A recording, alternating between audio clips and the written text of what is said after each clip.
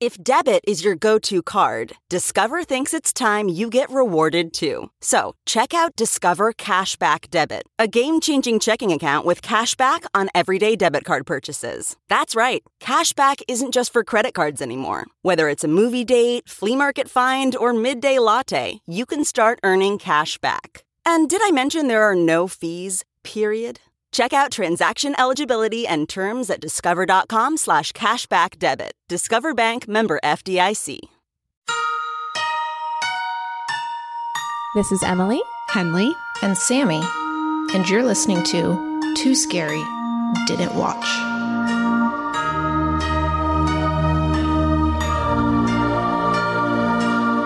Hi, everyone. Welcome to Too Scary Didn't Watch, the horror movie recap podcast for those too scared to watch for themselves. I'm Emily, and I am too scared to watch scary movies. I'm Henley, and I'm also too scared to watch scary movies. And Sammy's not here this week. That gaping silence. Gaping hole in our lives and day today. She's at a wedding. We wish her the best. We wish her and the couple the best. Oh yeah, right. The couple too. All the best to them, and so she'll be back. She just sometimes you got to take a little time to celebrate, and we are happy for her to do that, and happy for the couple, as said before. But Henley, it's just us. How are you? I'm Did good. anything scary happen to you this week, Henley? So here's the thing. This concept about did anything scary happen to me? Oh, we're breaking it down to the concept. Means that I cannot do what I would love to do, which is to give a recommendation. And give a recommendation. It's what I always want to do. But now that we're saying like something scary, I guess the scary thing is how much I loved this show. You know what I mean? I always have to do something corny like that. But no, I like it. Or you could say, it's scary to me that anybody might not know about this show. And so I'm going to tell. We probably should have workshopped this offline, and then I could have fed it in organically. It's nice but you to know let people what? into the process sometimes.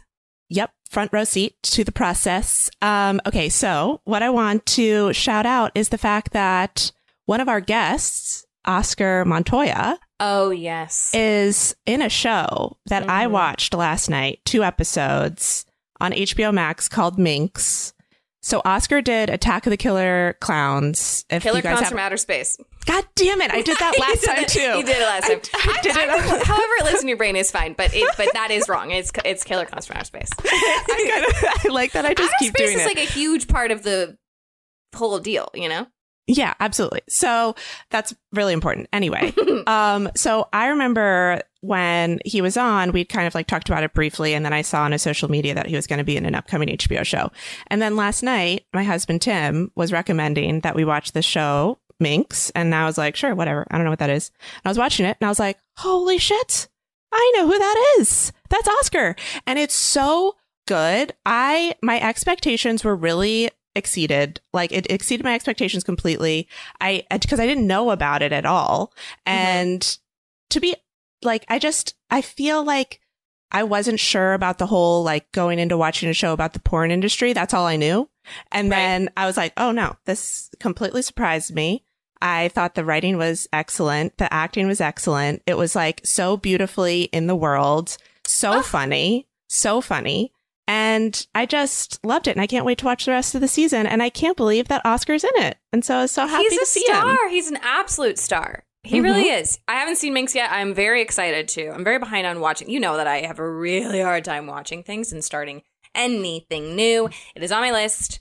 I'm sure that Oscar is amazing at it because he is such a talent. The wardrobe is outstanding. The wardrobe is so fun. I'm very interested in this world. I started watching, Joel and I started watching Pam and Tommy the other night, finally. Which I feel like I'm a little bit conflicted about watching because didn't Pam Anderson not want it to be made? And so that I'm like, ooh, I don't know. Because here's the deal, and I don't know why she didn't want it to be made. I don't know how she feels about it now that it was. It's crazy to me that you can make a show about somebody's life if they're alive and being like, please don't. But it's like, sorry, I don't care if it's your life. It doesn't matter. We're going to make the show. Which is like, how is that? It's strange to me. But But I also have watched it, and I've only watched the pilot. But it made me very interested in the porn industry, and it made me, and this might be the reason why she didn't want it to be made, because it did make me think, like, I want to watch that sex tape. Oh, it made me feel that way too. Which I totally want to watch the sex tape. I want to watch it, but I think my feeling is, in general, I cannot, no matter how much I want to, I will not let myself ever watch a sex tape or nudes or anything that was like released without that person's consent. That stuff feels very bad. No matter how, I mean, it's like I could be the only person left in the world who hasn't watched the Pam Anderson sex tape, and I really want to, but I won't if that's not what she wants. Joel said that maybe they re-released, like she re-released one with her own, because I don't know. I'm going to look into it. Oh, I don't know. Anyway, I find the porn, I think that's such an interesting world to like set a show in. And I don't, and it's like in the 70s too, right? Mm-hmm.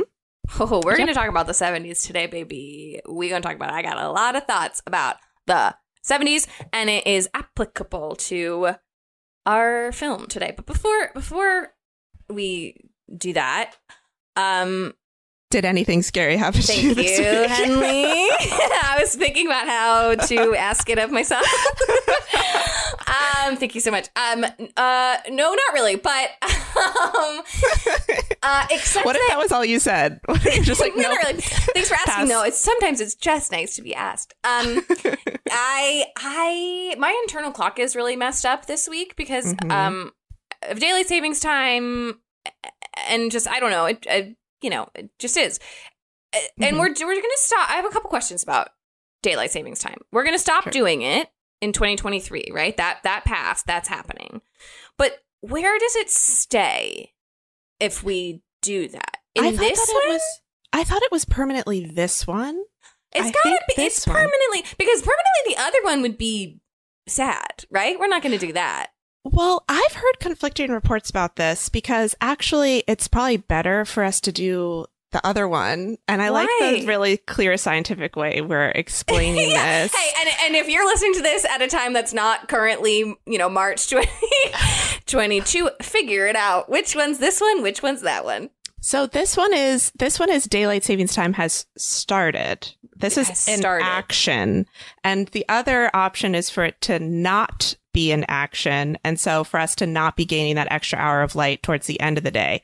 And what I read was that teenagers are the ones that suffer from this the most, is because because it's dark when they're going to school. Yeah, they have to get up super early already, and that's like really fucking with them, and they're like not dangerous. Wanting to. So why don't we just make them not go to school so early? Yeah, I don't know. Like that seems feels so like a obvious. More reasonable thing to do. Yeah, but no one wants to do anything reasonable these days. You know what I mean? No one's like, are we getting political?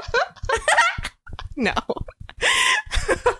Remember when we used to talk about politics a lot on the podcast, and a lot of people did not like it. No, they did not like it. But they were not happy about it. They were not happy. They were like, 1 star. These ladies think they know about politics. We got some reviews. I don't listen to podcasts where people talk about current events. Sorry. But here's the deal. I haven't fucking looked at the news in like a year and a half. So serves me right. Truly, since Trump has been out of office, like someone reminded me of Trump the other day, and I was like, well, I blacked that out. I don't remember anything. Huge span of our lives. I'm not supporting that, but I do have to say I stopped looking at the news. Yeah. Okay, wait. Were you going to say something else that's scary that happened to you? I was going to say something else, which is that my internal clock has been messed up. I've woken up really early, which is not what daylight savings is supposed to do, but I have to wake up really early for work on Thursdays and Fridays. And so I think because of the consecutive days, then like Saturday and Sunday, which should be the days I sleep in, I woke up really early for me, which is like 7:15. That's early. I woke up at 7:15 on a Saturday and a Sunday, but like was up, like there was no going back to sleep. It just wasn't happening. And I guess what's scary is how much you can accomplish if you wake up at 7:15 and have a whole day. I can't believe the amount of things I accomplished this weekend. Yesterday, woke up at 7:15.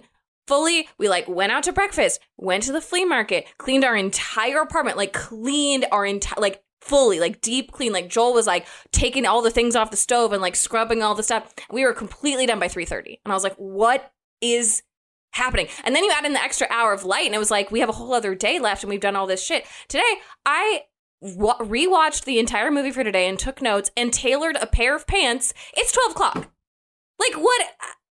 I'll never do it on purpose because waking up, I would love to sleep in, but like, wow. Here's the thing. Before I had a kid, if I woke up early, which I did a lot, I would have a full like existential crisis with not knowing how to fill my time. Like, it's like, oh my God, I am up at 6 a.m. Like, what do I fucking do with myself? This is terrible. Put me back to sleep. I want to be sleeping. I don't want to be active in the world. That sounds terrible. Now I have a kid and I don't have that problem because he's awake all the time. Choice. Yeah. But I feel you. I understand completely. It's really astounding.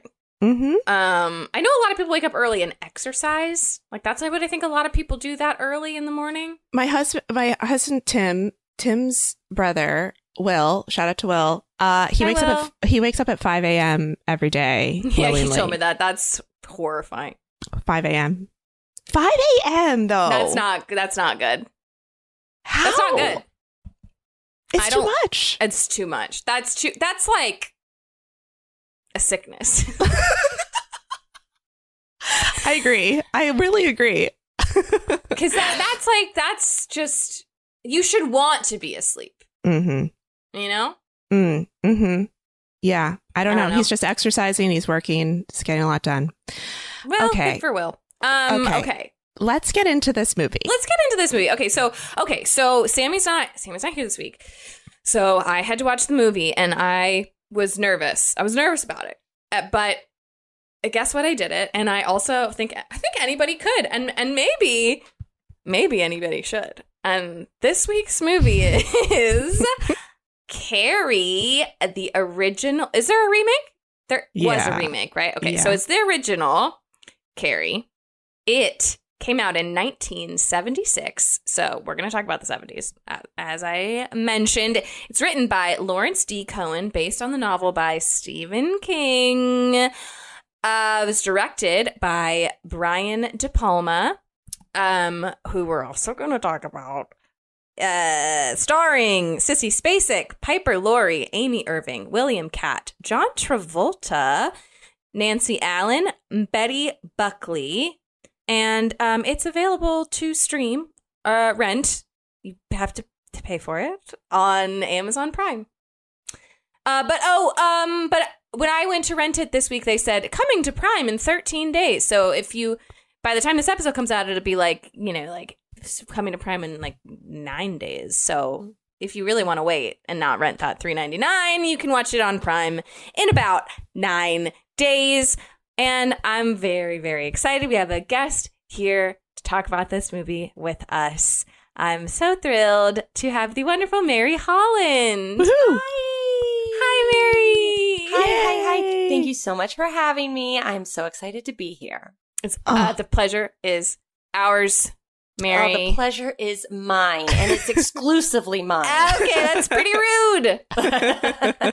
Mary, how are you? Did anything scary happen to you this week? Did anything scary happen to me this week? Well, yes, actually. Last night, we have just moved into a new place. We've been here just a few months, and we were asleep. It was 5 a.m. Mm-hmm. A good time to be asleep. Terrifying Exactly. hour. And I thought to myself, I'm going to be asleep during this time. Mm-hmm. But then I wasn't. Then I woke up and I heard a tap, tap, tap coming from outside the window. No. Behind our bed. No. This is such a classically scary thing. It was really scary. And I went to our bathroom. Alone? And I thought, did you wake up mad? Oh, no. I went alone. And I thought to myself, listen, 2 birds, 1 stone. I peed. And then I also opened the window because it faces the same, like, there's like a little, it's not an alley, but it's like a courtyard, a side yard area next to, like, right behind where our bedroom window is, and then the window in the bathroom faces that same area. So I was like, this is what I'll do. I'm gonna have a pee. I'm gonna peek my head outside. I'm gonna see what I can see. Nothing there, and it was super quiet. And then I got back in bed, and then I heard the tap, tap, tap again. No. No. And then Matt did wake up and he used the bathroom and he got back in bed and I was like, I've been hearing this. Do you hear this? Like, tap, tap, tap. And he was like, oh yeah, I hear that a lot. And I was like, what a response. Okay, well, should we check on it or just leave it, I guess? I don't know. It sounds like the water heater is also right there. So it sounds like some sort of mechanical thing. Or it doesn't, or at worst case, it's a gopher. Oh, worst case, it's a gopher. I really thought that you were going to say ghost, and then you said gopher. It's a gopher. Worst case, it's a gopher. You know, that's not a terrible worst case scenario. No, I think we're okay. It's pretty reassuring to get that very casual response to someone who's like, oh yeah, no, I hear it all the time, and you're like, absolutely. Oh, okay. I guess I shouldn't be. I guess I shouldn't be scared. Wait, Mary. Yeah. How do you feel about scary movies? Oh my gosh, great question. I have a real push-pull relationship with them. Ooh. Here's the thing. I'm so scared to see them. Mm-hmm. And then after I see them, I become really obsessed with them. And I read all these articles about them. I read analyses about the horror movies. The thing about me is I love a world. You know what I mean? Mm-hmm. And a horror movie really, the really great ones do that so well, where you're immersed in an atmosphere and in a vibe and in a world. And I love that so much. I'm not really drawn to Saw Part 1 through 50. Yeah. Torture porny stuff. I don't really I don't like that. That doesn't do it for me. But I do love the unsettling. I love psychological horror movies. I love all of Ari Aster's stuff. I think that they're so good, you know. Even though I don't get horny for horny. I'm sorry to bring this up so early, but I just want to tell you guys what makes me horny or not. Tell us. Okay. But I don't really get. I don't enjoy just gross. Yeah, I mean, I guess gore. I said this gross out stuff. Yeah, but I will sit through it, and I do like it if it is serving a larger theme. Yeah. Do you know what I mean? Yes. Yeah. I completely know what you mean, because I think that I feel the exact same way, except I'm unwilling to watch the movie. I want to know everything about the movie. Right. Yes. And so this is a great idea, because then you can. Exactly. It's what it is. I want to know all the deets. I want to know absolutely everything, but I do not want to have to visually witness any of the actual harm coming to anyone's bodies. Yeah. I know. You know what? My roommate in college and I used to do a thing where we would tell each other. I remember she once told me the plot of Kill Bill because I was too scared to see it. And I love that. There's something really fun about just being told a great story, and you can just imagine it and not have to see it. Yeah, it's great. Actually, I'm pretty sure someone told me the plot of Kill Bill as well. But you've come a long way if you're too scared to see Kill Bill and are watching horror movies left and right. Ari Aster tier horror movies too, which are very much. Yes, those are varsity level. Yeah, absolutely. Well, my husband Matt is very much into them, and so I think it's also sort of okay, I'm here. I guess you'll be brought along for the ride. Yes. What is the scariest movie you've ever seen, to you, for you? Well, my scariest movie experience, scary movie experience was when I was 6 years old. Oh no! I know. It usually all stories. I held myself up because I was about to say, was there one that you saw as a child? And I was like, I bet it's going to be that anyway. And so, yep, let's go. So let's go. Buckle up. I don't remember. I remember nothing about the context surrounding this, but I remember seeing on the screen a little boy in a yellow raincoat, and he was like, it was raining and he was chasing a boat. Yep. Going down the side of the road, and I was like, hey, I'm a little kid. I relate to this. This is probably for me. Yeah. So I started watching it, and I was like, whoa, there's a clown in the storm drain. And then we all know what happens. Yeah. Is it the same in the original?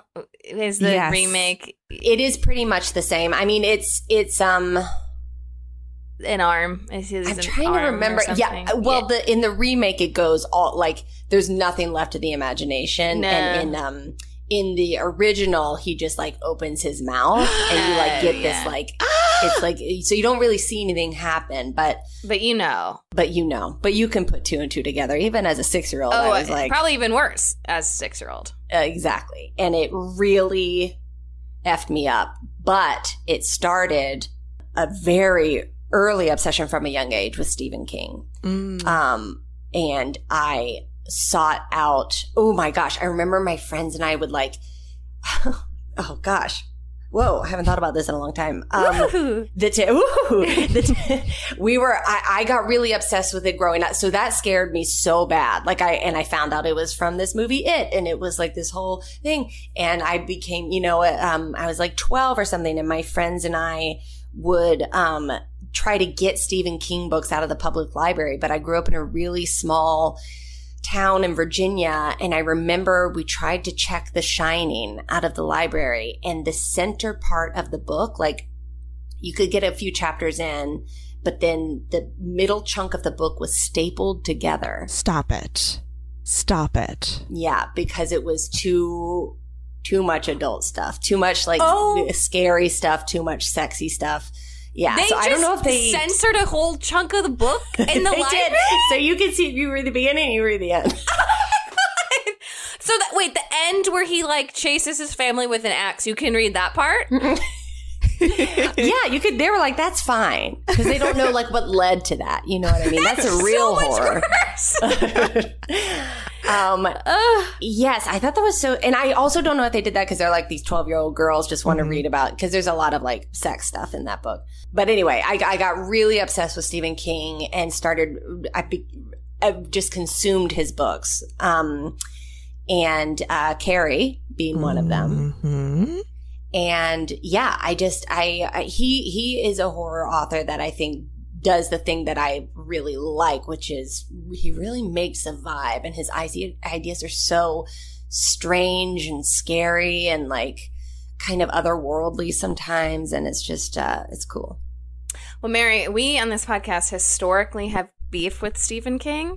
Oh, historically, and to be completely honest, it's been a long time since we've talked about him. And I was trying to recall why. Henley, do you remember why? Because his book, you read a book that was boring? How dare. Is that what it is? Is that why we don't like him? Okay, I think it was 2 things. One, it was just funny, the idea of us having no one at the very beginning of this podcast, the only people who are listening are our parents, and for us to try to start beef with Stephen King, you know what I mean, was just like a funny idea. Yes, that is very funny. And then the only backup was that one time I tried to read Under the Dome, and it was too long, and it got me. And it made me. Yeah, I haven't read that. Yeah. It made me mad, and that was the only other reason I can think of. I can't. There was a reason, but yeah, I was truly like, Stephen, like, I was like, Carrie, Stephen King, that guy. And then I was like, what? What? I don't remember. Maybe also because he was like a stand-in for like male-dominated horror. You know what I mean? I think it was sort of that. I think I was mad about some of the stuff that happens in It.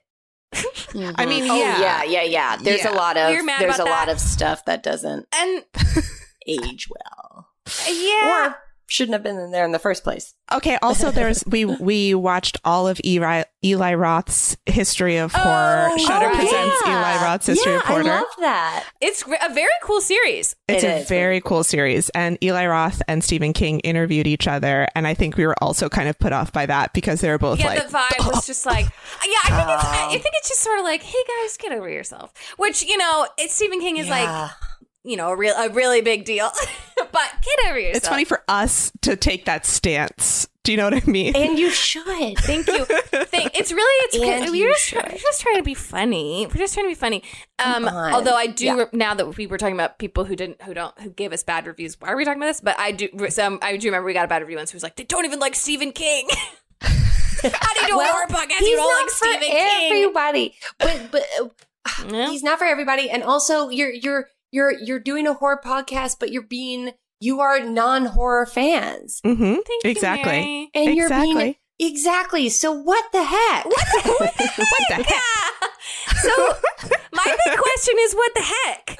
It's sort of my big question. It's my big thing.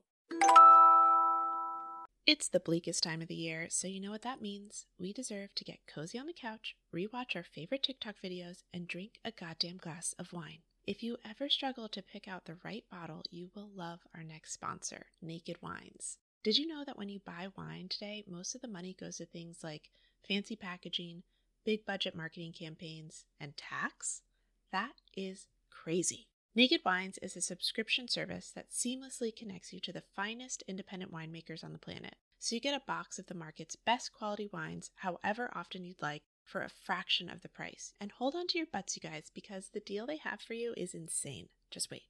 So how do they do it? Naked Wines connects winemakers and wine drinkers directly, allowing for vineyard-to-door delivery at up to 60% off what you would normally pay in a store. By cutting out the traditional retail middleman costs and markups, winemakers can pass those savings on to you without skimping on quality. I can't stop talking about Naked Wines. I love that their quiz matches you with bottles that you love, and each shipment includes wines they recommend based on your previous ratings. I'm currently loving their organic options, especially the Chris Condo's Cabernet from Mendocino County, and they've been around for 10 years, and they fund over 90 independent winemakers.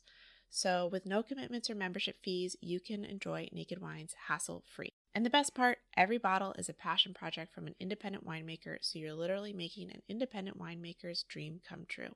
So head to nakedwines.com/2scary and enter voucher in the top right when you get to the website. And put in 2scary for both the code and password to get 6 bottles of wine for just $39.99 with shipping included. That's $100 off and less than $7 per bottle. So that's nakedwines.com/2scary and use the code and password 2scary and grab 6 bottles for just $39.99. One last time, that's nakedwines.com/2scary, code and password 2scary for $100 off your first 6 bottles. Hey, it's Kaylee Cuoco for Priceline. Ready to go to your happy place for a happy price? Well, why didn't you say so? Just download the Priceline app right now and save up to 60% on hotels. So whether it's Cousin Kevin's Kazoo Concert in Kansas City, go Kevin, or Becky's Bachelorette Bash in Bermuda, you never have to miss a trip ever again. So download the Priceline app today. Your savings are waiting. Go to your happy place for a happy price. Go to your happy price, Priceline. Wow. Okay. Mary, speaking of Stephen King, speaking of this movie, so do you have any particular attachment to Carrie aside from it being Stephen King? Like, I want to know. I do. Again, this was when I was 12 and I was really, I was really reaching for something. I don't know what it was, but I felt incredibly powerless in my life, as I'm sure a lot of us did at that age. Mm-hmm. And in particular, I remember I dated a guy, just so ridiculous. we saw each other at school. That's how we dated. Uh-huh. And we broke up, and he was like the funniest guy in the class or whatever. And he would make fun of me a lot. Mm. And it really did a number on me. But I remember reading Carrie or I think I read it, but I was like, if I had telekinesis. Mm-hmm. And one time I remember trying to do it. It was like early days of the internet, and I looked up on GeoCities website about how to move things do with your telekinesis. mind. Yes, and it was take a toilet paper roll, or the what is that? cardboard? Yes, the tube. Take the tube and like put something on a surface and then take the tube and look at the thing through the tube and then just focus all your mental energy on moving that thing. What role does the tube play in this? It sort of serves to like narrow your field of vision? Yes. Okay. Yes. So you can just see that thing. Okay. And also it's like fun to like, you can make something out of it after. Yeah. Which is really fun. So I did. I like, I mean, it must have been so ridiculous. Just this like, preteen girl in bed just like staring at like a paper clip, trying so hard to move it. But I really thought I was like, and I think that's what Stephen King tapped into here, which is like the powerlessness of being a teen girl. And what if you had this incredible power? I mean, that's what all those superhero movies do too, but it's like, I loved it. So it really spoke to me as a preteen. That makes sense. Yeah, it's interesting. Henley, have you ever seen Carrie or read it? No, I have not. However, I did see, I believe, like a couple of scenes on the television when I was younger. And all I remember is she has a scary, mean mom. And I think that like unlocked something for me about like horror in general, which is that it's not just ghosts, it's not just supernatural stuff, it's also just like human relationships. I love that. Sometimes that's the scariest stuff. Absolutely. Absolutely. Because he's so inescapable. Especially, she's like a kid living with her very bad, wild mom, and there's nothing she can do about it. We will get into that. We're gonna get into it. But I don't know anything else, so I'm really excited to hear everything. Besides, like, I have some of the classic images in my head, but I don't really know anything else. I had never seen it. I'd never read it. I love that. I'm like, I can picture some of the visuals, but I knew like very, very little. And the things that there's some things that I knew of were like Riverdale does a sort of Carrie-ish episode.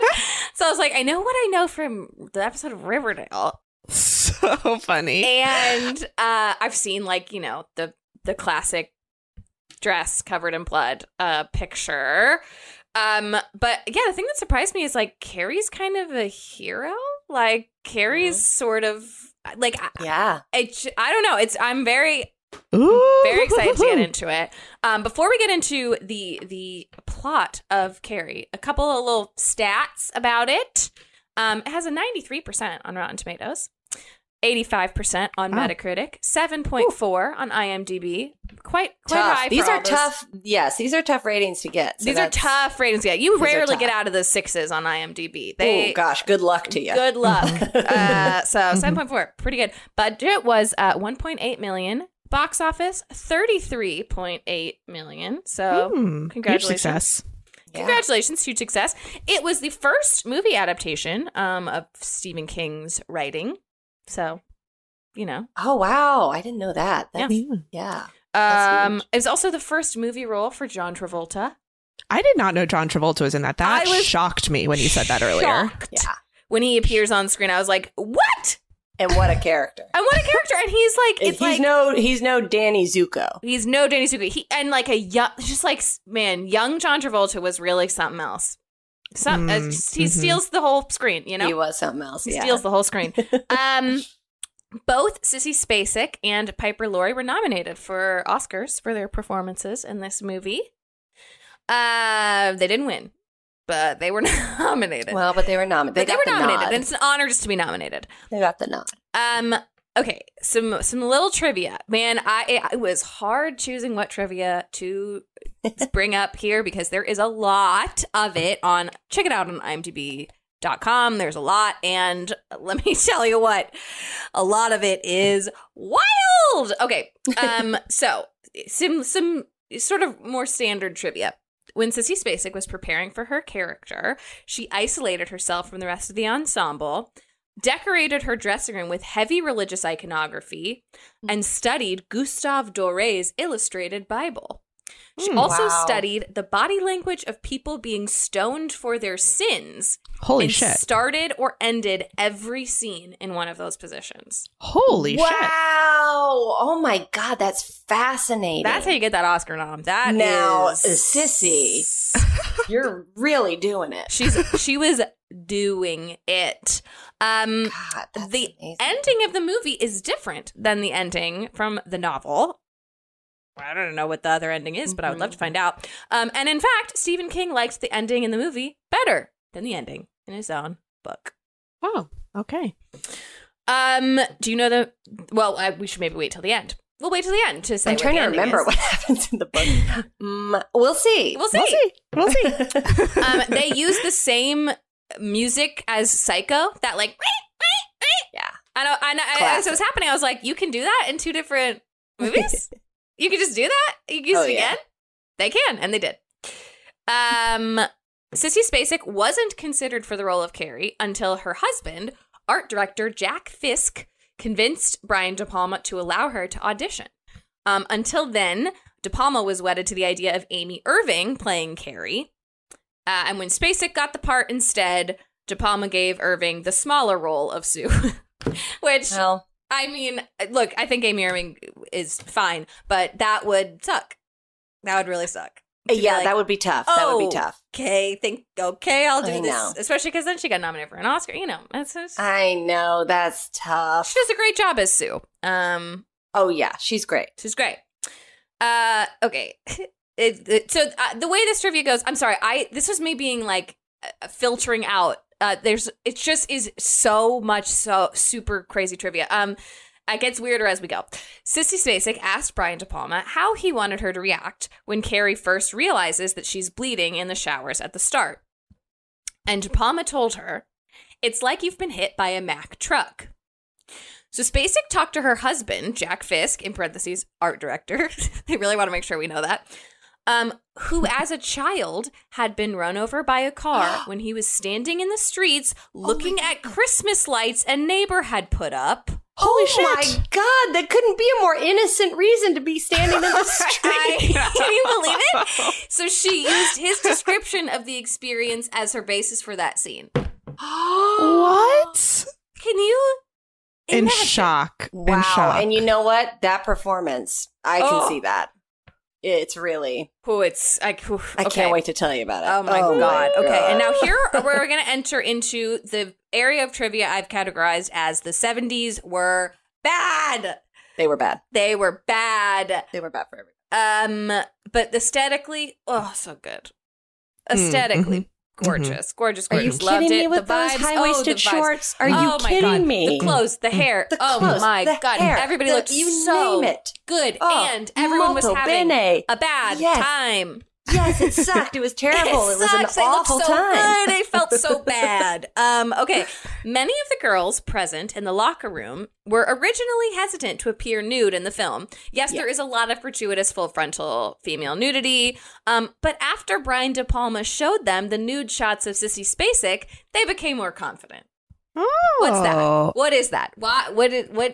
She's doing it. There, she's doing it. She's getting an Oscar nom. And look at this naked woman, the star of my movie. Do you want to look at pictures of her? And then you be naked too. So weird. That scene is so strange. So strange. I can't wait to talk about it. Oh my God. Yeah. I know. Sorry.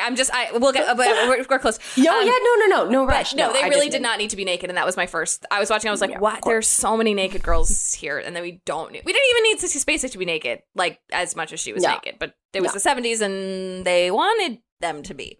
Not that doesn't still happen. It does. Okay. In a 2010 interview with the AV Club, PJ Soles, who's another actor in the movie, said that Steven Spielberg often came to the set at Brian De Palma's invitation because De Palma told him there were a lot of cute girls down here. Stop it. Jesus Christ. Stop it. Soles said that Spielberg asked out most of the women on the set, Soles included, and Amy Irving was the only one who accepted. They were later married from 1985 to 1989. And they had one son together. Married. And you know, Steven Spielberg, Brian De Palma, Francis Ford Coppola, all those guys like hung out together. Like they were like best friends. George Lucas. So that it's so crazy to think of these guys all just like these like titans of the film industry at that time. That's horrifying. It's like such a boys club, a literal boys club. Just these like very powerful, very successful young dudes being like, "There's a lot of babes on my set. I'm making it be naked. You want to come?"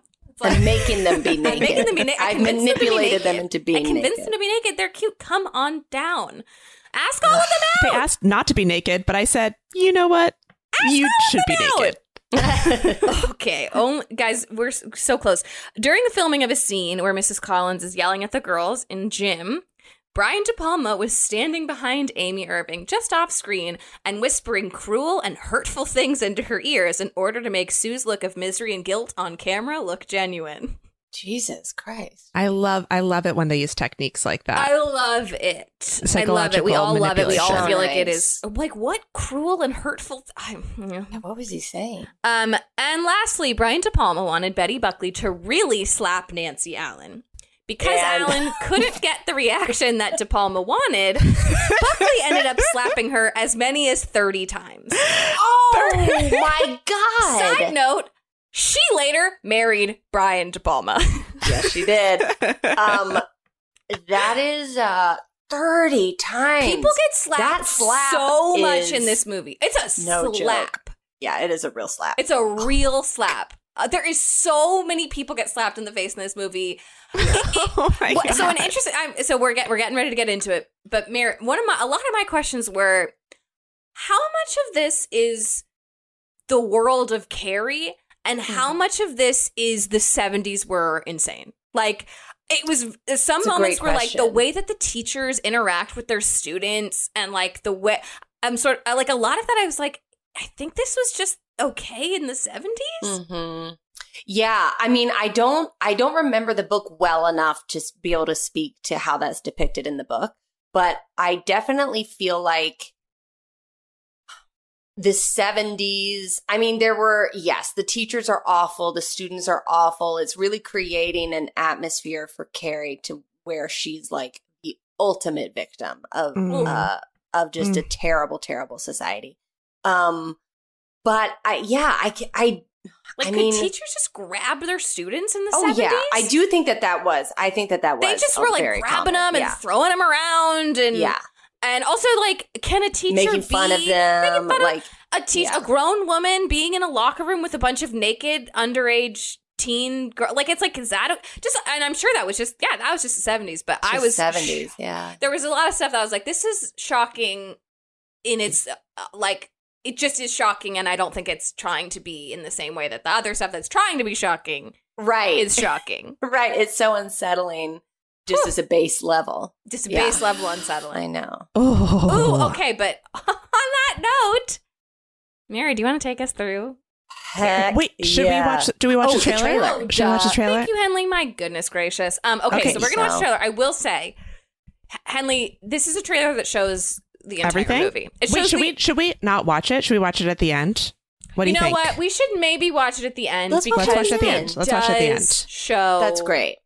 Everything. Okay, it's the entire movie. And so, but I definitely, we will watch it because I'm very excited for you to see these things, Henley, because yes, they're worth seeing. But but we'll wait until the end. So let's do the movie and we will watch the trailer at the end. But if you're listening via the podcast, which is how podcasts are consumed, you will hear the trailer right now. So if you don't want to even hear it, just skip ahead a little bit and then you'll be good.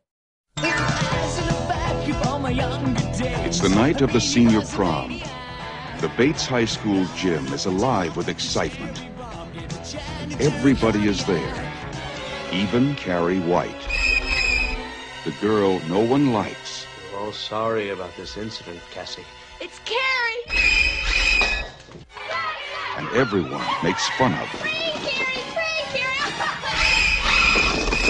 The girl who lives in that creepy house with her crazy mother. Help the sinning woman see the sin of her days and ways. Show her that if she had remained sinless, the curse of blood would never have come on her. The girl with the strange power. If I concentrate hard enough, I can move things. But tonight, no one will laugh at Carrie. You don't have a date for the prom next Friday. Would you like to go with me? She's with the best-looking boy in the senior class. He's trying to trick me again. She'll be voted queen of the prom. You know, I can make sure that you don't hurt Carrie White anymore. For Carrie, it will be a dream come true. For everyone else, it will be a nightmare. Carrie. New film by Brian De Palma.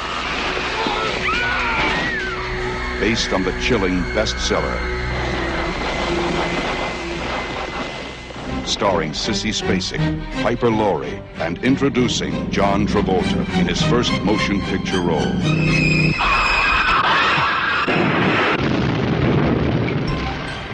If you have a taste for terror, you have a date with Carrie. Okay, great. Mary. Yes. Take us through it. Fade in.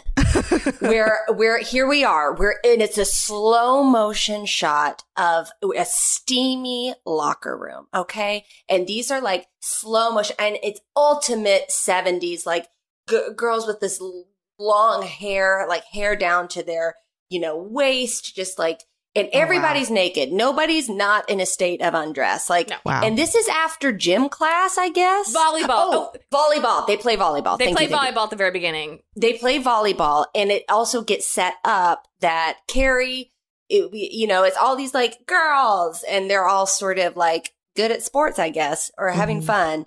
And Carrie, we see Carrie, she's a little shy. She's sort of, she's got this body language that like she's being stoned.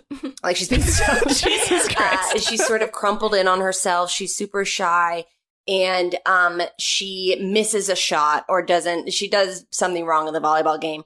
And Chris, the like number one popular girl, Sydney Sweeney vibes. She looks so much like her in this movie.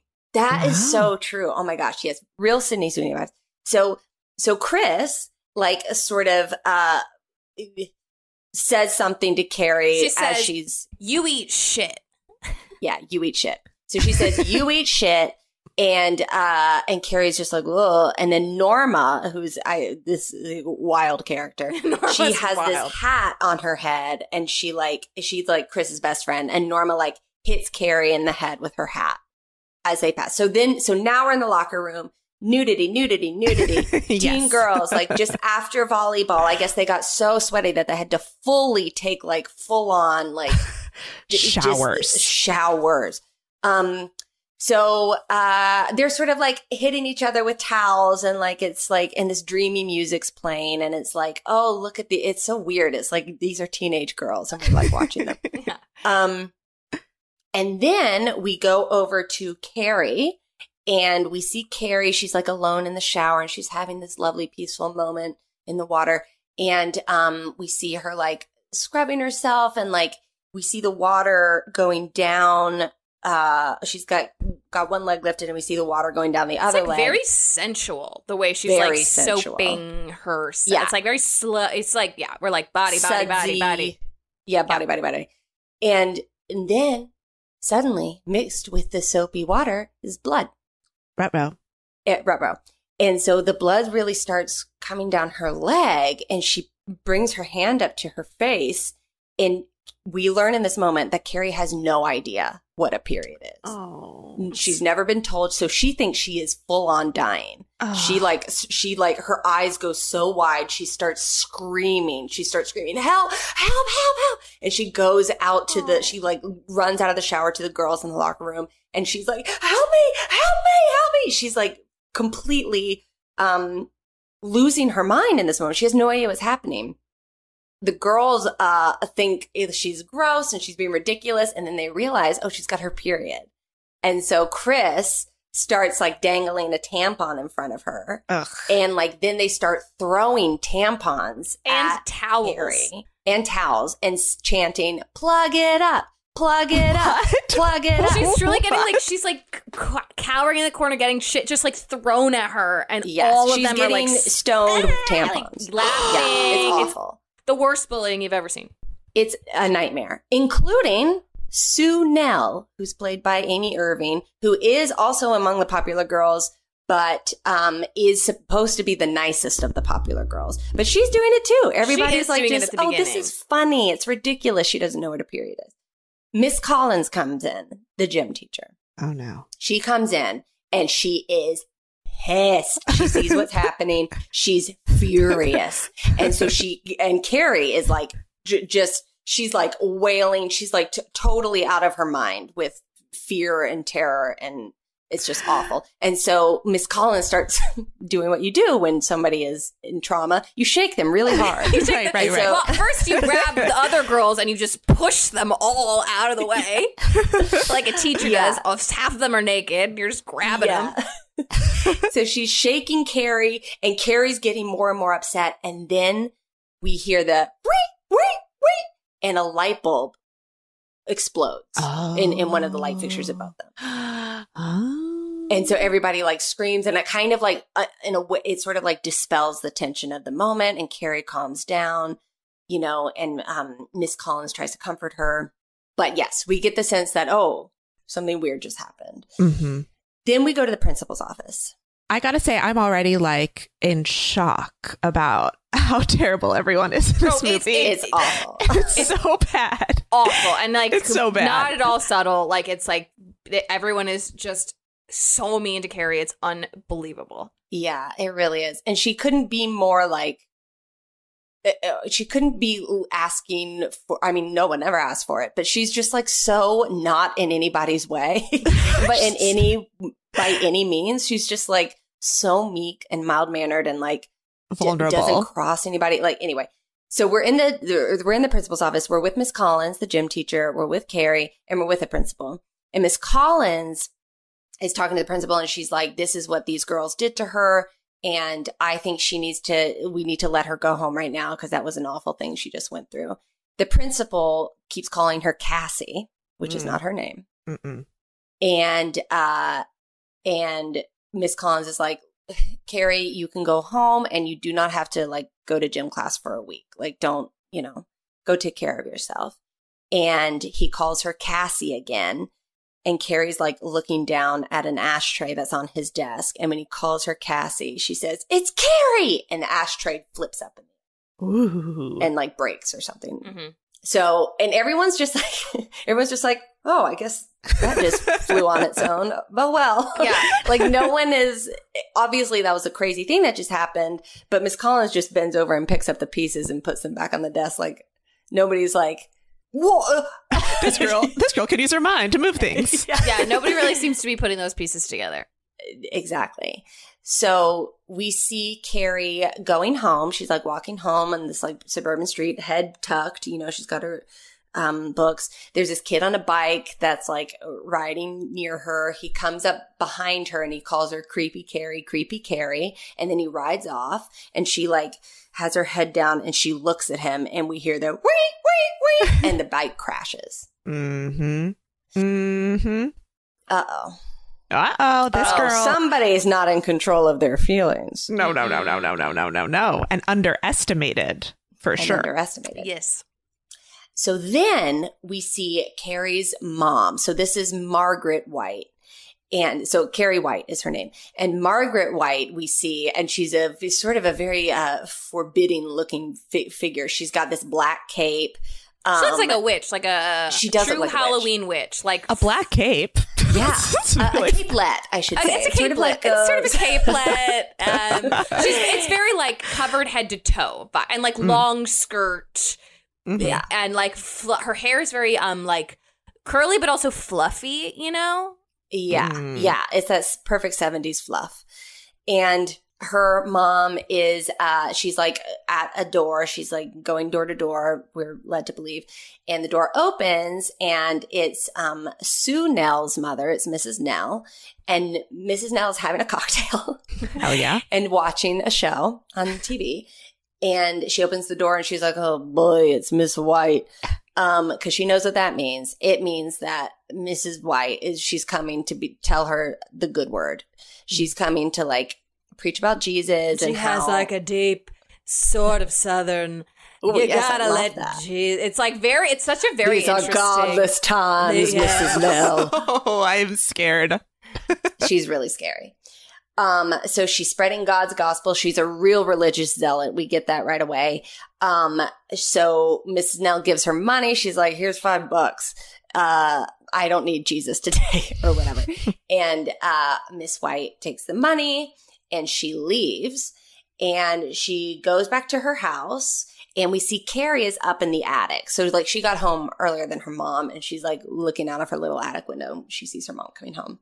And woof, this house. Oh, God, this house. Head to toe, Jesus. Ugh. All over the place. And it's, like, all over the place. Rickety, wooden, kind of creepy house in general. Yeah.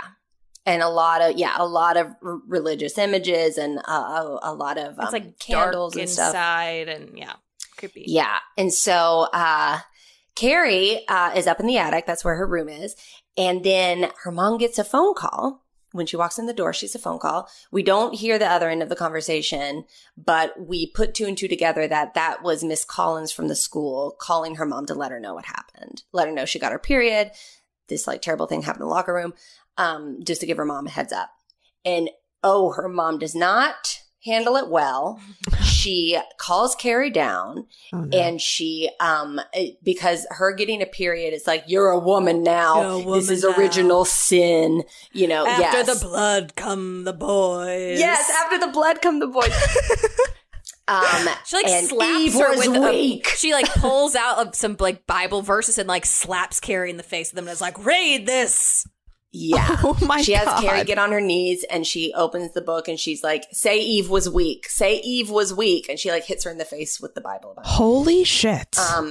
So this is like just the worst case for Carrie that she got her period. And she also is like saying to her mom, she's like, I didn't know. How come you didn't tell me, Mama? Why didn't you tell me, Mama? You should have told me, Mama. Like she's like so embarrassed and feels so badly that like her mom could have told her and never did. And so confused. Like what? Like you knew this. Why didn't you tell me this was going to happen to me? This is the worst possible interaction. Also, I just have to say, I hate scary moms. Scary moms are the scariest possible thing. Scary moms. Because they're supposed to be the safe spot. They're supposed to be the loving, like central, foundational part of your life. And when they're not, damn, it hurts. It really hurts. Damn, it hurts. Damn. So Carrie's like, I'm not saying it. You know, she's sort of like, they get into a little tussle and the mom's like, you're going in your closet. And so she shoves her into this dark closet that's like in the kitchen. And Carrie is screaming. I mean, it's the most upsetting screaming. It's like, she is like, Mom, you know, she like gets shoved into this closet. It's totally dark in there. There's like a little altar with candles and the scariest, like crucifixion sculpture I've ever seen. This is like so scary. It looks like his eyes are like glowing or something and he's like looking up. It's just so scary. Yeah. And Carrie goes in there and she like beats on the door, tries to get out, and then eventually realizes there's no use in that. So she like starts praying, she quiets down. Hours later, her mom's just humming to herself, sewing. At like the oldest, creepiest sewing machine. Yeah. It's like black and intense. And she's what we assume is another capelet. And Carrie like quietly comes out of the closet. So maybe her mom unlocked it at a certain point or whatever. Carrie had fallen asleep. I don't know. But anyway, Carrie comes out. She comes up to her mom. She says, I'm sorry, Mama. And she kisses her mom on the cheek very gently. And then she goes upstairs. And the mom's like kind of smiling like, there's my, docile. Obedient little baby. Yeah. Ugh. So then we see Carrie up in her room and she's like looking at herself in the mirror and the mirror is like, whoa, whoa, whoa. Like it's like bending as she's looking at herself in it. And we hear the and it breaks. It like shatters. And her mom hears it from downstairs and it's like, Carrie, suddenly concerned. And she goes up to the attic and she's like, Carrie, and she can't open the door. And then she finally, Carrie responds, it's open, Mama. And she opens the door and Carrie's just on her knees praying. The mirror is like put back together, but it's, if you look closely, you would see that it had been broken, but there's no pieces on the floor anymore. And Carrie's just like, I'm just saying my prayers. And the mom's like, go to sleep. Oh, Jesus Christ. Literally. And So then we're at school and we're in a class and this is an English class or must be poetry class or something. Anyway, Carrie sits at the back, of course, and we see all the kids, and we get our first look at Tommy Ross, who is Sue Nell's boyfriend, and he is the golden boy of the school. Is this John Travolta? No. Oh, okay. This is unknown. All right. And he has a name, and this actor's name is William Catt. All right. William Catt. Sure. Meow. Yeah, he has the most stunning blonde curls you've ever seen. It's like a 70s babe through and through. Truly. And Tommy, there's a teacher who's like pacing up and down. And the students are like, while the teacher is very clueless style, like, throwing spitballs at each other and all this stuff. And the teacher is like walking up and down the rows and he's reading this poem out loud to the class. And it's a pretty good poem. And we see Carrie she like takes notes. She writes one of the lines of the poem on her notebook. And then the teacher ends the poem and he's like, well, Tommy, you're not just known for, running $1 million touchdowns or whatever the thing is, or being a track star. It looks like you're a poet as well. And Tommy's like, oh, shucks, he sort of like has a good sense of humor about it. And then the teacher's like, any criticisms? And he opens it up to the floor. And what does Carrie say? It's beautiful. And we hear just Carrie's little voice from the back of the room say that. Oh. And the teacher absolutely roasts her. It's crazy. He straight up makes fun of her. He's like, it's beautiful. Wow, Miss White. Tommy. Well, that's not exactly a criticism, is it? Oh, this little bitch thinks the poem's good. Like, it's so crazy. It's awful. So this teacher just totally goes to town on her, makes a whole class laugh at her. It's so funny. Tommy, meanwhile, seems like genuinely like, that's nice what she said. Like he's not really joining in on the fun very much. He's like, yeah. Everyone makes fun of her. Yeah. So, but we get the sense like, oh, Tommy's like a good guy. Mm-hmm. I mean, he's a poet. He's a poet. How bad could it be? He's a poet. He's a poet. How bad could he be? Uh-oh. Now, gym class. Here we are. So we see all the girls from gym class. Carrie's not there, right? Because she's been excused from gym for a while.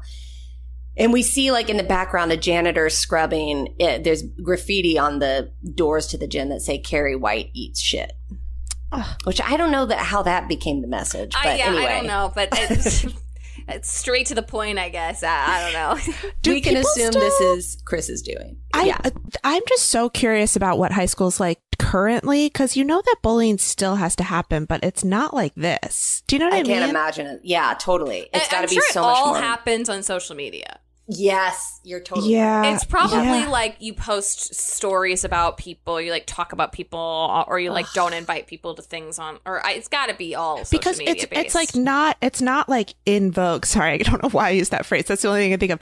But that to be like outwardly bullying. Do you know what I mean? It's like not okay that's anymore. Not cool. Right. It's not cool anymore. But know that it has to still be happening somehow. Anyway, that's a whole other conversation. But it's just making me think about how horrible it must be to be a high schooler. Terrible. I think it is all online. I think you're totally right, Emily. Yeah. So sad. It's the worst. So Miss Collins, ooh, she's gonna get some revenge. She's looking at these girls who have absolutely no remorse about what they did to Carrie. And she's like, she dresses them down and she's like, you have no idea how awful what you did really was. And what's worse, you don't even care. You're not even like listening to me. And they're like kind of snickering and juggling. They're all juggling. It's really weird. They're like, giggling and like, they're all juggling. But they're also juggling. They're really good at juggling. And you need to know. I mean, it's impressive. Every single girl in gym class is an extremely good juggler. And this is vital to the story.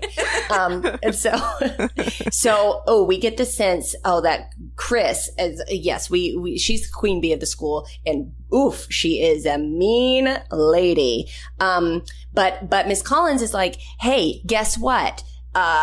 I went to the principal. I told him what you did, and I wanted them to give you a week's suspension and refusal of your prom tickets. And the girls panic because that's like the worst thing you can do.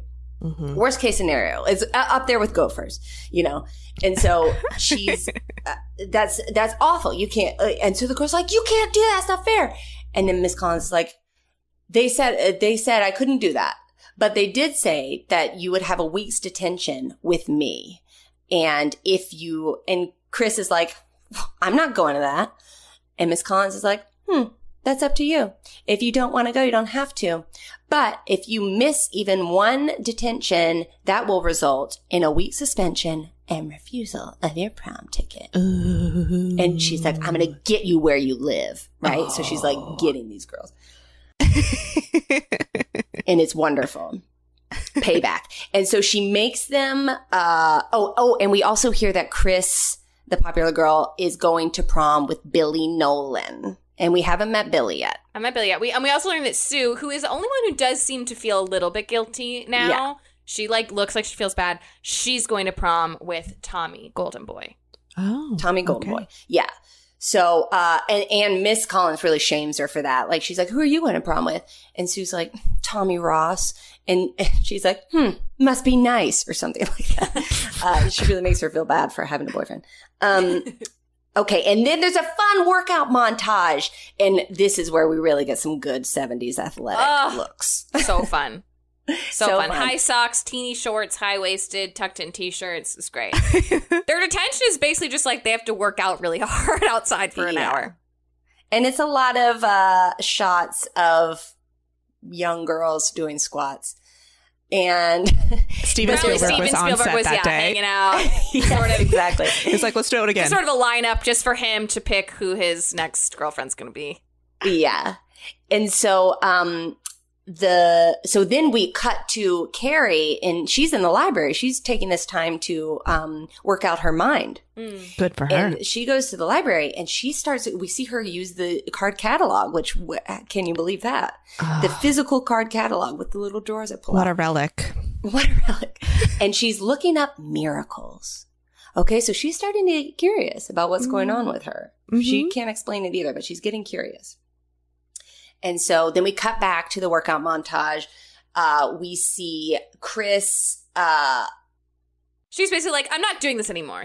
I'm out. Like, because the Miss Collins is trying to make them run. They're all like running in place in a huddle. They're all so close together. It's very I know, strange. It's weird. And like, Miss Collins is in the foreground with her back to them for some reason. She's just like, run. I'll know if you're not. But Chris is like, I'm not freaking doing this. And Miss Collins is like, well, if you do, you better get back up there and do something. And I just wrote down, stick 'em up your ass, which is what Chris says to Miss Collins. Yeah, so she says, if you don't run, you don't go to prom. You're getting suspended, you're not going to go to prom. She says something, and Chris says, then you can your kiss your prom tickets goodbye. Oh, yeah, maybe like, you can stick them up your ass. And then, pow! Slaps Miss Collins slaps the shit out of Oh, my 30 God. times. And now we know that happened 30 times. Yikes. It is like, I mean, you watch and you go, ooh! Like, it is a real slap. And also none of Chris's friends go along with her. Like, Chris is like, come on, Norma. And Norma puts her head down. And she's like, Sue. And Sue's like, give it a rest, Chris. Like, nobody's really on Chris's side here. And so after she slaps the shit out of her, Chris is like, you can't do this, which I actually agree with her. You can't do that. You can't hit a student, no. Yes. And so she's like, this is not the end of this. And she gets in Miss Collins' face and she storms off the athletic field. And Miss Collins is like, you're out of the prom. We're back in the library. Carrie's she's in the section about mind things. And she's looking up, powers of the mind. She opens a book. She sees something about telekinesis. And then we cut to Sue. She goes up to Tommy. He's in his track football practice. Mm-hmm. And she comes up to him and she pulls him aside and she's like, hey, can I talk to you? And he's like, yeah. And she says, I want you to take Carrie White to prom. And Tommy's like, huh? And she's like, I just want you to do it. And he's like, what? Like, he's like, I want to go to prom with you. And she's like, no, I want you to take Carrie. And we get the sense that these two are really in love. Sue and Tommy have a very mature relationship. She's just doing that out of the kindness of her heart. She's like, I just think you should be. We get the sense that this is actually a kind thing. She's like, you know, it would mean a lot to Carrie. We all did a really mean thing to her. Like, you can tell that she means it. She's like, please do this for me. It would be very sweet to take Carrie to prom. Okay. This is her, like, owning, or moment. I don't know, what do you call it? A pain. You did a bad thing and you want to do a good... Repent. She's repenting. This is her atonement. Atonement. That was the word. Thank you, Mary. This is her atonement. Yeah. Thank you. So then we see Chris and Billy Nolan, the one and only John Travolta, on a date. And, he's hot rodding it. He's, like, driving her around town. Chris is, like, putting on makeup and, like, Billy's, like, oogling her body and stuff. And people, like, drive up and give him a beer and he starts drinking. Drive and toss a beer from their car window to his. He drinks it. Billy's bad news. Bad boy. And he really sucks. And then he, like, swerves or something and Chris, like, messes up her lipstick and she calls him a stupid shit. And Billy doesn't like that. And so he slaps her. Chris is getting slapped a lot. A lot. Great. They have a very strange, like, toxic relationship. I literally wrote, they have a very strange dynamic in my notes because she, like, keeps calling him a stupid shit and because she, like, wants to make him mad and then he keeps hitting her and being like, I told you not to call me that. But then they, like, start hooking up, but then she, like, stops. She's like, what the fuck? Why aren't you hooking up? Like, it's just, like, bad. It's bad. It's weird. It's really weird. So now we're back. And I believe, I didn't write this down, but I think it is in the library that we're back at school. It's another day. Carrie's in there doing her research. Tommy comes up to her and asks her what she's reading. And she's just like, it's not. It's about sewing. Like, it's about sewing. That's right. Which was quick thinking on her part. Because he's like, oh, cool. And then Tommy's like, I was just wondering, do you want to go to prom with me? Oh. And Carrie's like, can't believe this is happening. And also just totally assumes this is a trick. Like, she assumes this isn't real. He doesn't mean this. I don't know why he's doing this, but so she says no. She's like, no, I can't. I'm not going. No. She, like, scurries away from him. Yeah. Yeah. And then we see Miss Collins. I can't remember what leads into this. I don't know if Carrie, like, runs away and then sitting alone outside by the gym. Miss Collins just finds her there and is like, what's going on, Carrie? And Carrie tells her, you know, Tommy asked me to prom. And I said, no. She's like, they're tricking me. I just know they're tricking me. And Miss Collins is like, no, that's like a night. You should go to prom. That's like a really sweet, nice thing. And Miss Collins is like, you have no idea how pretty you are. Like, isn't that exciting that Tommy asked you out? Yeah. And she's like, you have no idea how pretty you are. Come with me. And she goes to the bathroom with Carrie. And she, like, stands in the mirror with her. And she's like, look at you. You're so beautiful. Like, look at this face. Look at this hair. Look at these lips. You just put a little lipstick on. And it's so beautiful. It's like very sweet, but it also is so funny. It's like, you're so pretty. You just, you put some mascara on and look at your beautiful hair. Curl it. And look at these beautiful lips. Maybe you could put some lipstick on your lips. Yeah. Like, it's like, you're so beautiful, but also try. Can you try? You're so beautiful. With a couple tweaks. Yeah. We could really see it. And so it's a sweet moment. It's like Miss Collins is on Carrie's side. She's like her biggest defender in this world. And then Miss Collins calls Tommy and Sue into her office and she's like, what the fuck is this? She also thinks that they're trying to trick her, trying to trick Carrie, even though to Carrie, she's like, no, that's nice. It's nice. But to them, she's like, what are you doing? What's the end game here? Yeah. She's like, I know you two were dating. You're going to prom together. Like, Sue, why is he taking her to prom? Yeah. And he's like, why is it anybody's business who I take to prom? Why can't I just take who I want to take? And she's like, because I know you don't want to take her. I actually don't know if she says that. Something like that. That's the energy. That's the energy. Yeah. Eventually, Miss Collins is like, okay, if this is real, just treat her right or whatever. And Tommy's like, well, she's not going to go with me anyway because she said no.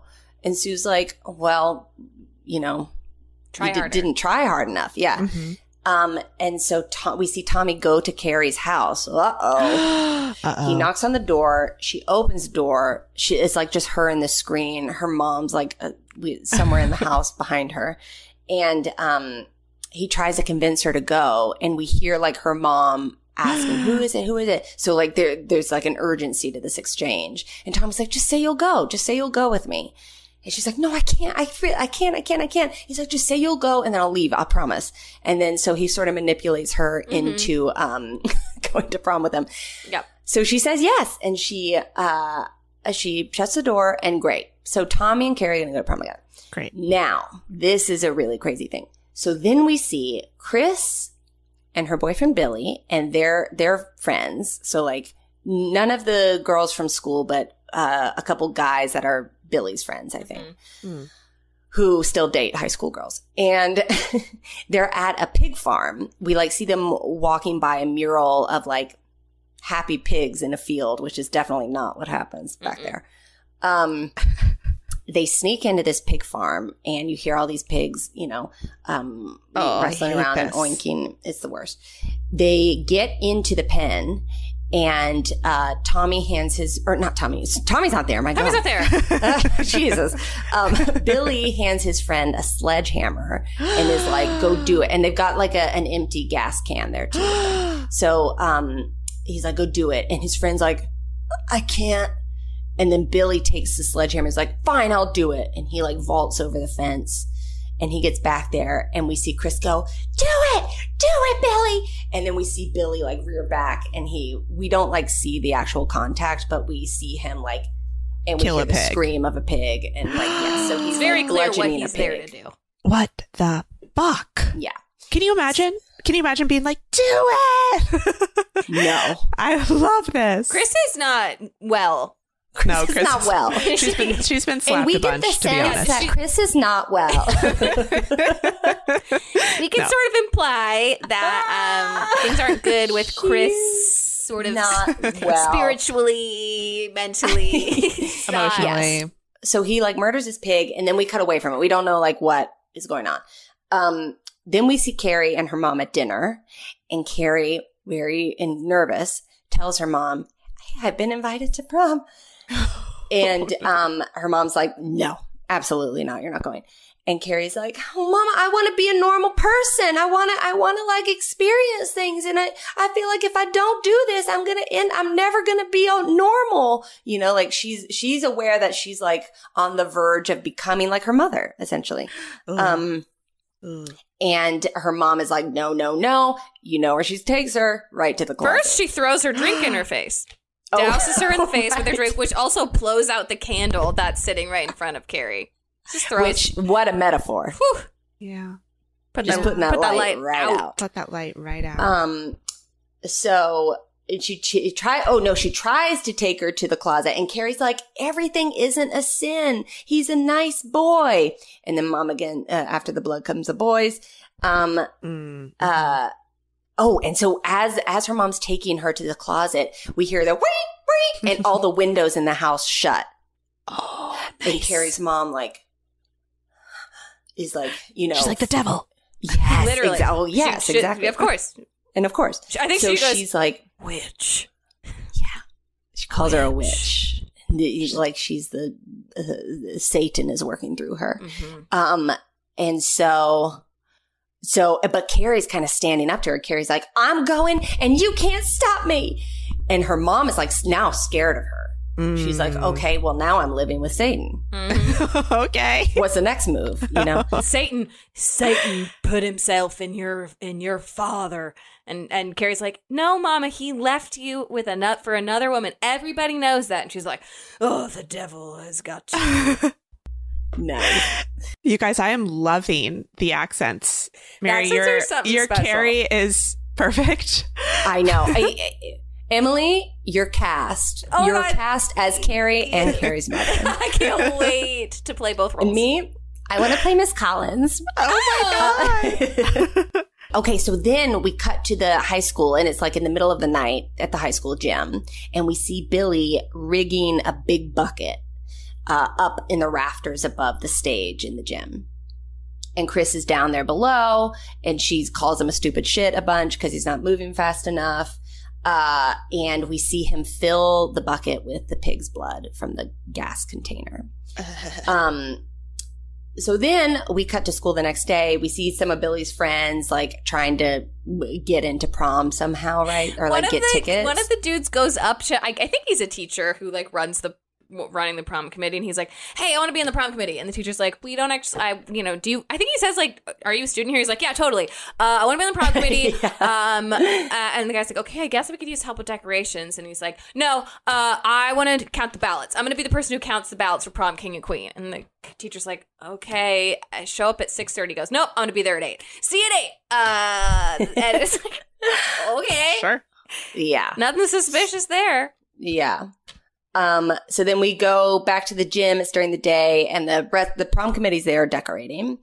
Some of the girls from the gym class are there. We see Sue, she's there. We see Chris is there, and the girls are like, they're talking about how Tommy's taking Carrie and how insane that is. And Chris is like, she like tells Norma, "I'm going to sneak in. Don't worry, I'll be there." And Norma's like, "How are you going to do that?" And then we see a fun getting ready montage. We see Tommy trying on his tuxedo for the first time that day, I guess. Yeah, he and his two friends. This is a very cute, funny little scene. They're like trying to convince their one friend to get a tux. He's like, "Tuxes don't work for me. I can't. I don't look good in tuxes." And they like keep trying on their tuxes. They're like, "See how good I look. See how good you look." And the friend ends up buying like a tuxedo T-shirt, and they're like, "Oh, great!" It's like they're just like, "We're cute, sweet guys." Yeah. And Carrie, they're good guys. They're good guys. Yeah. And we see Carrie at a drugstore trying like every different lipstick and like trying a bunch of lipsticks and wiping it off and then trying. She's like excited to get ready for prom. She's excited. Yes. So she's at home and she's wearing the most glorious like silk, like slip dress. I mean, looks beautiful on her. And her mom, and she's putting on pink lipstick, and her mom's like, "I can see your dirty pillows." Emily, please. "I can see your dirty pillows."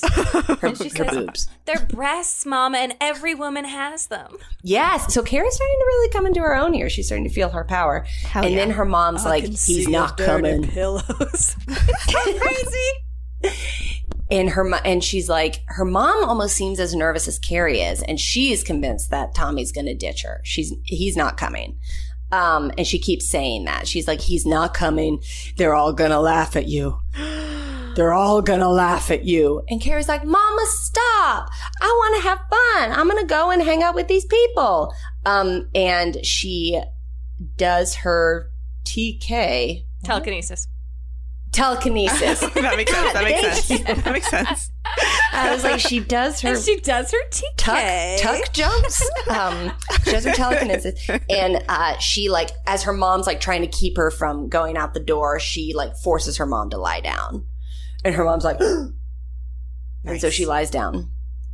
And then so then we're at the prom. Well, Carrie walks out the door to go to prom because Tommy's there. She forces her mom to lie in the bed, and then she goes and leaves, and her mom just stands up and goes, "Thou shalt not suffer a witch to live." So important. Thank you, Emily. Yes, so important. That line, "Thou shalt not suffer a witch to live." So what's going to happen? Now, nothing good. Then we go to prom, and it's glorious. It's the prom. So fun. Nobody's prom was like, it's beautiful. It's in the gym. It's decorated so well. They're having the time of their lives. I mean, it's great. It's great. There's a live band, which I was really excited by. Mm-hmm. There's a live band. People are dancing. Oh, yes. The decorations are great. The outfits are amazing. Norma is in a prom dress and still wears her hat, which is very funny to me. Carrie just wants to sit at the table. She doesn't want to dance. Tommy keeps inviting her to dance, and she doesn't want to dance. Miss Collins drops by to check in on them. Tommy goes to like see another friend or get a drink or something, and Miss Collins sits with Carrie, and she like, they have a heart to heart where Miss Collins is like, oh, you know, my prom was crazy too. I went with a boy and his car broke down and we had to walk 3 miles to the prom, but it was the most wonderful night. And I'm just so excited that you're going to have a magical night. And Carrie's so happy. She's like really like, for the first time, she like feels like she's a part of things, you know? And Miss Collins leaves and Tommy comes back and they're just chatting and they like have a nice rapport. And he mentions to her like, oh, maybe we can go to the after party at the Beehive. Who knows what that is? But he invites her to it. And well, she was like, oh no, you go hang out with your friends. And he was like, well, no, I want you to come with me. Oh. And Carrie's like, huh? And then he finally does convince her to go up and dance. And they have it's a really long scene with the camera just going around them as they dance. Yeah, it's really so this is a trivia. So they're dancing and we're just like spinning. It's really dizzying. Like it like actually like is hard to watch how quickly they're spinning and the camera is spinning around them. And they achieved this because by putting the two of them on a platform that was spinning in one direction, and they had the camera on a dolly spinning the opposite direction. Oh, that's them. cool. So it's literally they're like spinning twice as fast as they otherwise could be because they're going around each other. Wow. That's cool. That's fascinating. So Tommy is really getting her to open up, and Carrie's like, she's like never danced before. She's never like gone to the Beehive, certainly. Mm-mm. But she also says, and I've never even, she doesn't finish her sentence, but we can assume, been kissed. Oh. And sweet Tommy leans in and gives her her first kiss. Oh my God. And the music is wonderful, and it's so sweet and wonderful. And Carrie's like just, she feels safe. It's clear. And they sit back down, and they've got the ballots now for prom king and queen in front of them. And there's like 5 options. And the 5th option, Tommy and Carrie. Oh and Carrie's like, what the fuck? How do I get on here? And Tommy's like, well, let's vote for ourselves. Come on. It's so fun. We'll just go up there and everyone will clap for us and we'll get like a free hat. And by that, I mean a tiara. Crown. And he's like very like casual about it, and that I think convinces Carrie to like, okay, yeah, let's vote for us. So she does. Then we see Norma going around and collecting the ballots. Uh-oh. So Norma and then Billy's friend, Freddie or something. Yeah. So they're collecting the ballots. Ballots, please. Ballots, please. And they then we go back to Carrie's mom's house, and there's a very strange scene. It's a camera above. We see her mom in the kitchen thinking for a second, and then she grabs a bunch of carrots and just starts chopping them, and then stops hitting the carrots and is just chopping with a knife against a butcher block. No thanks. But then we go back to the gym, and we see Chris and Billy are there, and they're peeking through the curtain. They're like looking out at the prom. And all the ballots are in at this point. And I think we see that Sue has arrived as well, right? Sue is there. Sue wants to like see how it's going. Her sweet plan to let Carrie go to the prom. Oh, because earlier they say you're not allowed to go to the prom unless you have a date, which is so fucked up. Oh, right. That's so right. I forgot about when that. Sue tells Tommy to ask Carrie to prom, it means she can't go to prom because she doesn't have a date, which is horrible. What? So she sneaks in just to see like how prom is going. And she's just in like her regular clothes. She's in like cute jeans and a top. Yeah. And,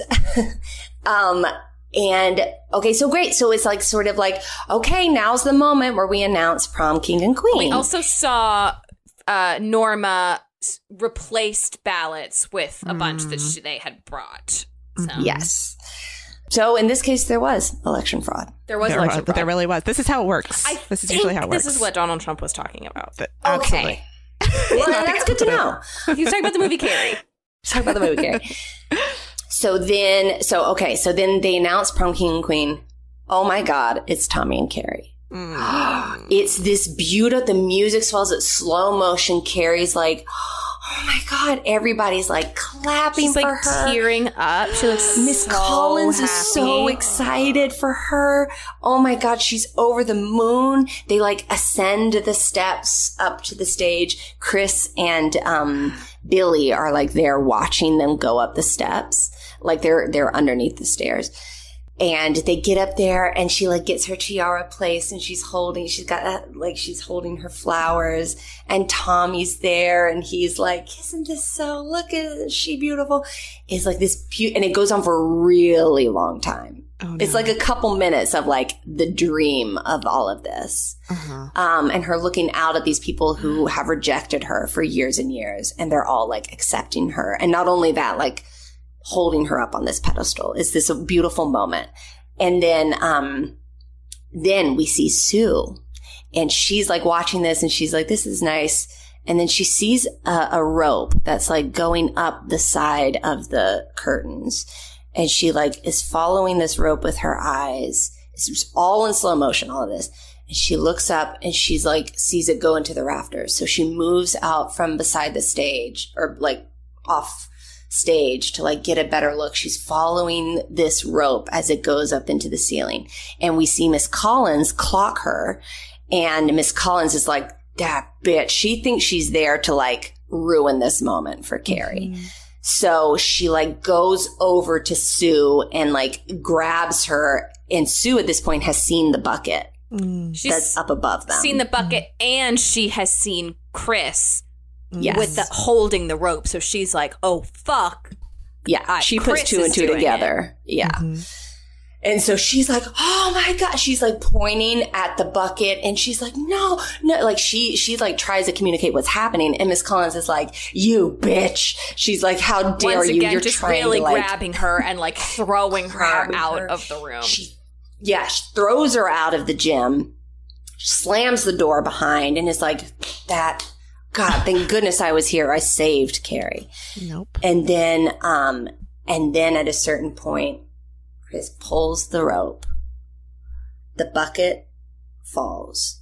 And Carrie, smiling, is just covered in pig's blood. Oh, my God. Oh, my God. So awful. It's worse than I thought it was going to be. It's so much worse. She just is frozen there. Like and you hear, it's such a powerful moment because everybody's quiet. And you just hear the bucket swing back and forth. Oh. That's the only sound. Holy shit. And the sound of the blood dripping from her face. Holy shit. And she's like in total, she like cannot process what's happening. No, of course not. And then all of a sudden, everybody starts laughing. Well, it's so interesting the way. So it's the sound cuts out except for the bucket and the blood. But we are aware that Carrie, like, because you see Tommy looks up and sees the bucket and starts mouthing like, what the? But we don't hear it. Like it's just like for Carrie, all other sound is cut off. Because Tommy's going like, who did? Like, he's really mad. It's like, what the fuck is this? And it's like looking around. The bucket then falls, hits him in the head and knocks him out. It's like a big metal bucket. So he's knocked out. Norma starts laughing. But mostly everybody else is just shocked. Yeah. But then Carrie starts hearing, like, in her own head, she starts hearing all the mean things that people have said to her over the course of the movie. She starts hearing the chanting of, plug it up, plug it up. Carrie White eats shit. Carrie White eats shit. She hears her mom going, they're all going to laugh at you. They're all going to laugh They're all going to laugh They're all going to laugh at you. And then she starts seeing everybody laughing, but it seems like that's not what's actually happening because she sees... It's in her mind. It's in her mind. She sees Miss Collins laughing. Miss Collins definitely isn't laughing. Yeah. Because she also hears Miss Collins saying, like, you can trust me, Carrie. You should go to the prom. And so she's like... The ultimate betrayal, She overhears the principals calling her Cassie. She's like, they've all been in on it. Yes, this is a long con. Everyone is laughing at me. Yes, they all planned this. Everyone conspired to get me here in this moment and make this happen to me. And she is not happy. No, she's mad. And she's standing there, and it's the iconic image of her, like, just head to toe in blood, her eyes really big. And she looks over to the doors, and they shut. She looks over to another pair of doors. They shut. Like, so she like sort of is like closing off the gym. Closing all the doors and the windows. And then she like, looks up at the lights, shuts the lights off. Holy shit. So then there's only a red glow. Like exit sign glow. And everybody starts freaking out. I think honestly, the degree to which people start freaking out from the just the lights going on. I mean, it'd be scary, but all of a sudden, everyone in the gym is like, they're like running over each other. Like they start going crazy. It becomes a really dangerous situation because they cannot open the doors, and everybody starts panicking. And then there's a crush of people to get out of the. So yes, people are getting trampled. There's like. Lights, like there's sparks from the lights that are, and like a live wire gets broken at some point, and a hose goes off. Yeah, with her mind, she takes the fire hose out. Of the thing and starts using it like a trained animal to like spray. She like looks at it and it like sprays at one person. She looks at it and it sprays another person. And she's like controlling the fire hose like a little like attack dog. Like holy shit. Like in Once Upon a Time in Hollywood, at the end the pit bull where he like snips it up. It's like it's the fire hose. She's like, go get him. That's right. That's right.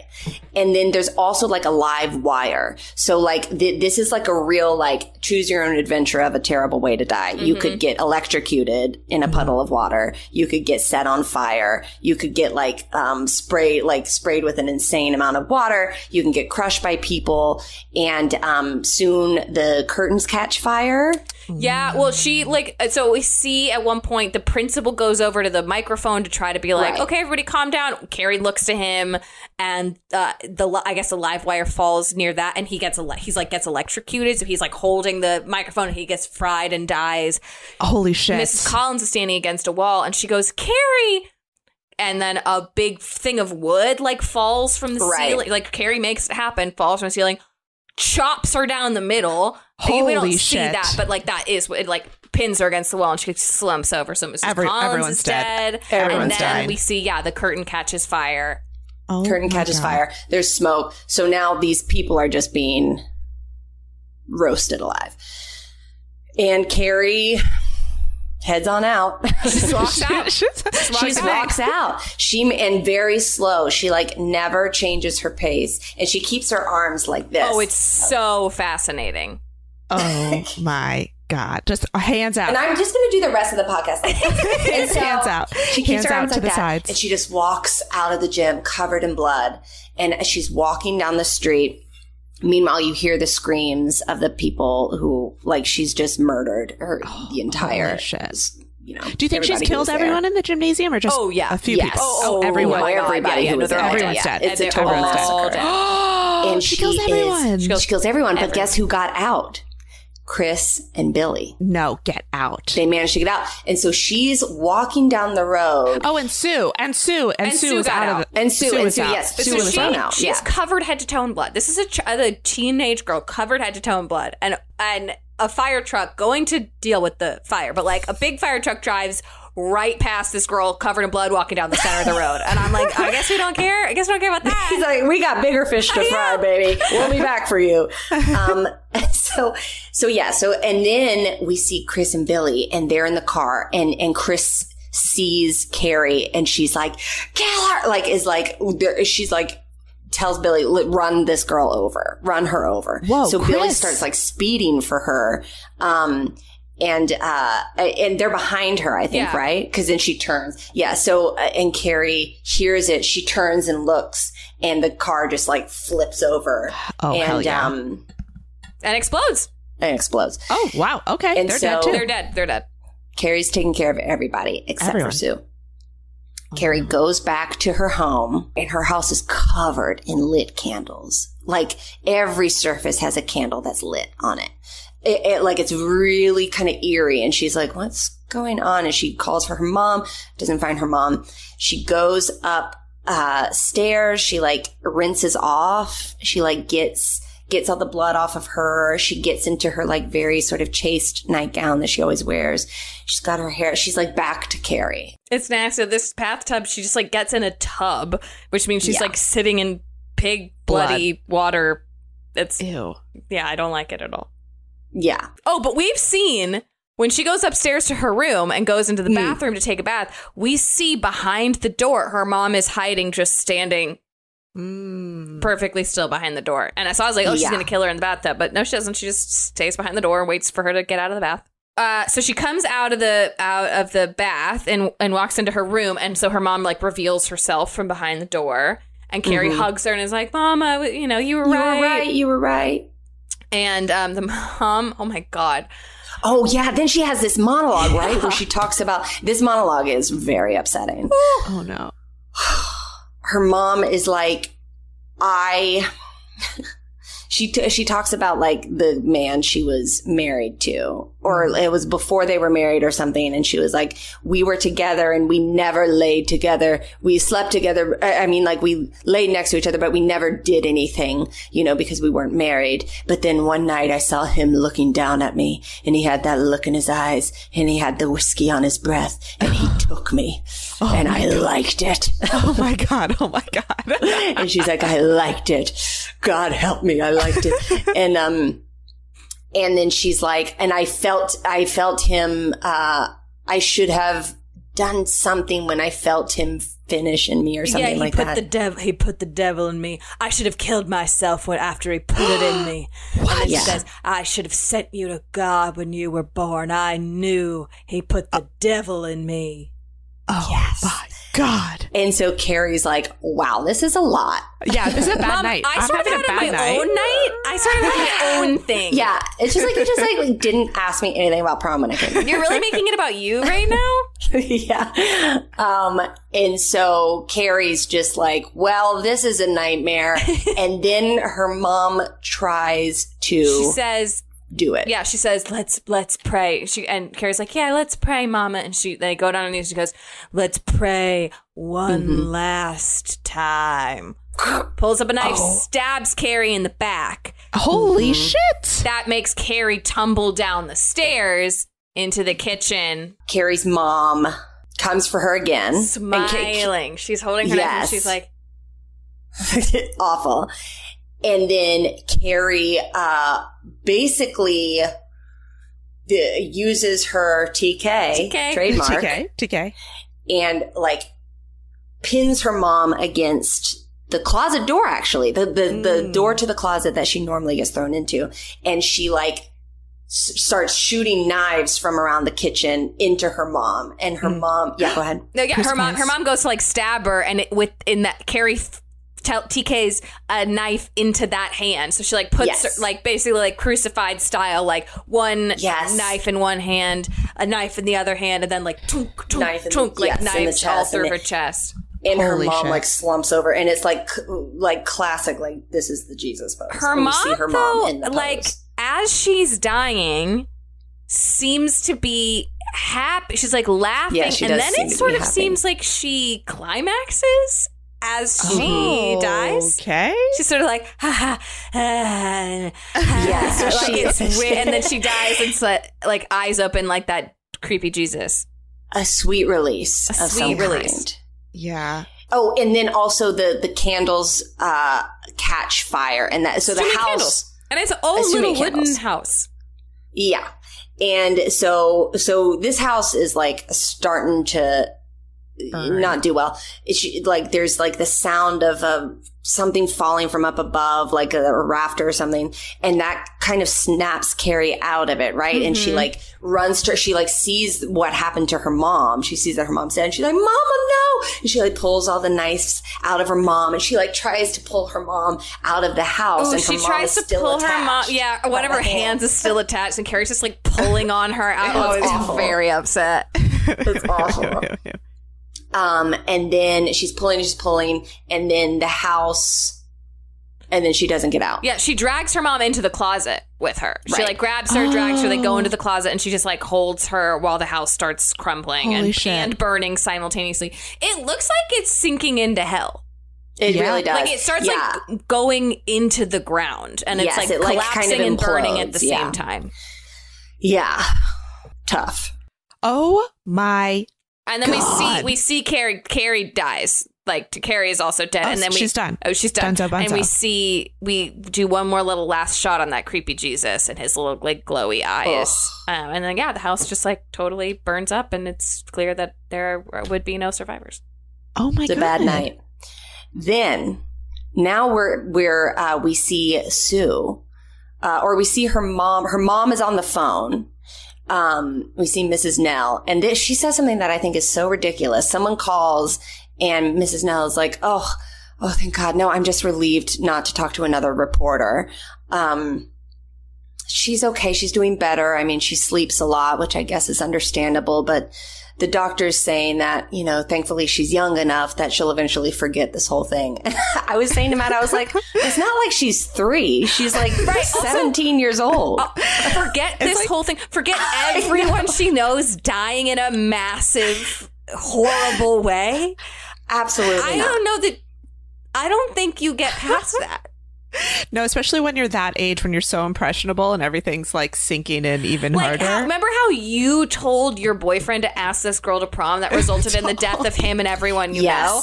I don't think you're gonna forget that. And her mom's like, she's just sleeping a lot. And meanwhile, this town is like devastated by the murder of like the children. Like, the mom says like, oh no, I didn't let her go to the funerals. What with Tommy and everyone else gone? It's like, yeah, no. It's such a weird phone call. Who is calling her and like, so give me the latest. How's Sue? Tell me the deets. And then we see Sue and she's in bed and she's like, she's asleep. She's just, in a trauma sleep. Mm-hmm. And we're in this kind of bright, dreamy, it's like a suburban street. It's like this lovely music playing. It's the same music, dreamy music that plays throughout, at the beginning, at the prom, at the end. And Sue's wearing this gorgeous sundress and she's holding flowers. She's walking down this street and she like enters this little yard and she goes in. Again, this takes so long too. And she's in a cemetery. Mm. And she goes up to the tombstone that says Carrie White. She goes to the burned plot of land where the Carrie White's house was. That's yes. But there is like a cross there that's like the for sale vacant lot, like for sale. Sign. Thank you, God. I always assume it's but she's carrying. She's bringing it as if she's going to like that is sort of the laying flowers at the grave because that is all a dream where she died. We don't know. We don't know. She's just like visiting this spot. We've seen Sue asleep, and then we see this scene. Okay, I see. I wasn't certain this was a dream at this point. I thought it might have been like the next day because we've cut to the next day before. Okay, but the like for sale wooden for sale sign, someone has graffitied on it. Carrie White burns in hell on the sign down here, and I was like, but everyone who hates her died. Who wrote that? Yeah. I mean, maybe a parent, somebody who was really had a bone to pick with Carrie. Which there's reasons. There's reasons. So so it's not a tombstone. Yes, it's like And so but Sue is like, I'm gonna lay these flowers down here on this gravesite, I guess. And she lays the flowers down. And suddenly a hand shoots up from the ground and grabs her wrist. And Sue starts screaming. And she's screaming and screaming and screaming and screaming. And then we see her in her bed. She starts screaming and screaming and screaming. And her mom comes in and is like, Sue! You haven't forgotten this yet? She's like, oh God, it was just 2 days ago. And Sue's like hysterically crying and like so upset. And then that's it. That's the end of the movie? That's roll credits? Yeah. Roll credits. That, to me, was the biggest jump. Like, the movie is not really that scary in terms of, like, jump but that scares, moment, it was a true jump scare for me when the hand comes out. And it's, like, covered in blood, like she was when she got the blood doused on her, which I realized is interesting because at the beginning, when she gets her period and her hand is covered in blood, the person she grabs with her bloody hand is Sue. Yes. So then at the end, Sue has beautiful that moment of mirroring image of being grabbed by Carrie's bloody hand. And holy that's the shit. end of the movie. Wait, I want there to be a what's Sue's rest of her story. They I need did to know. make a Carrie too, I think. And I saw a trivia that like that actor is the only one who appears for Carrie 2 from the original cast. Amy it's like, Irving, they all died. Right. They're all dead. Yeah. Right. Except for her. Because they died. They died. Yeah, she comes back, and I did see that the Rage, Carrie the Rage or something when it came out. I feel like it was in the mid-90s or something, or late 90s. And she was, Sue was now a teacher at this school, I think, if I'm remembering correctly. Choice. Mm-hmm. Yes. But there you have it. There's Carrie. There you have it. Oh my God, Mary. Hell yeah. That was amazing. I was fucking riveted. I mean, Emily, thank you so much for helping me with those details. Thanks for getting me to watch this movie.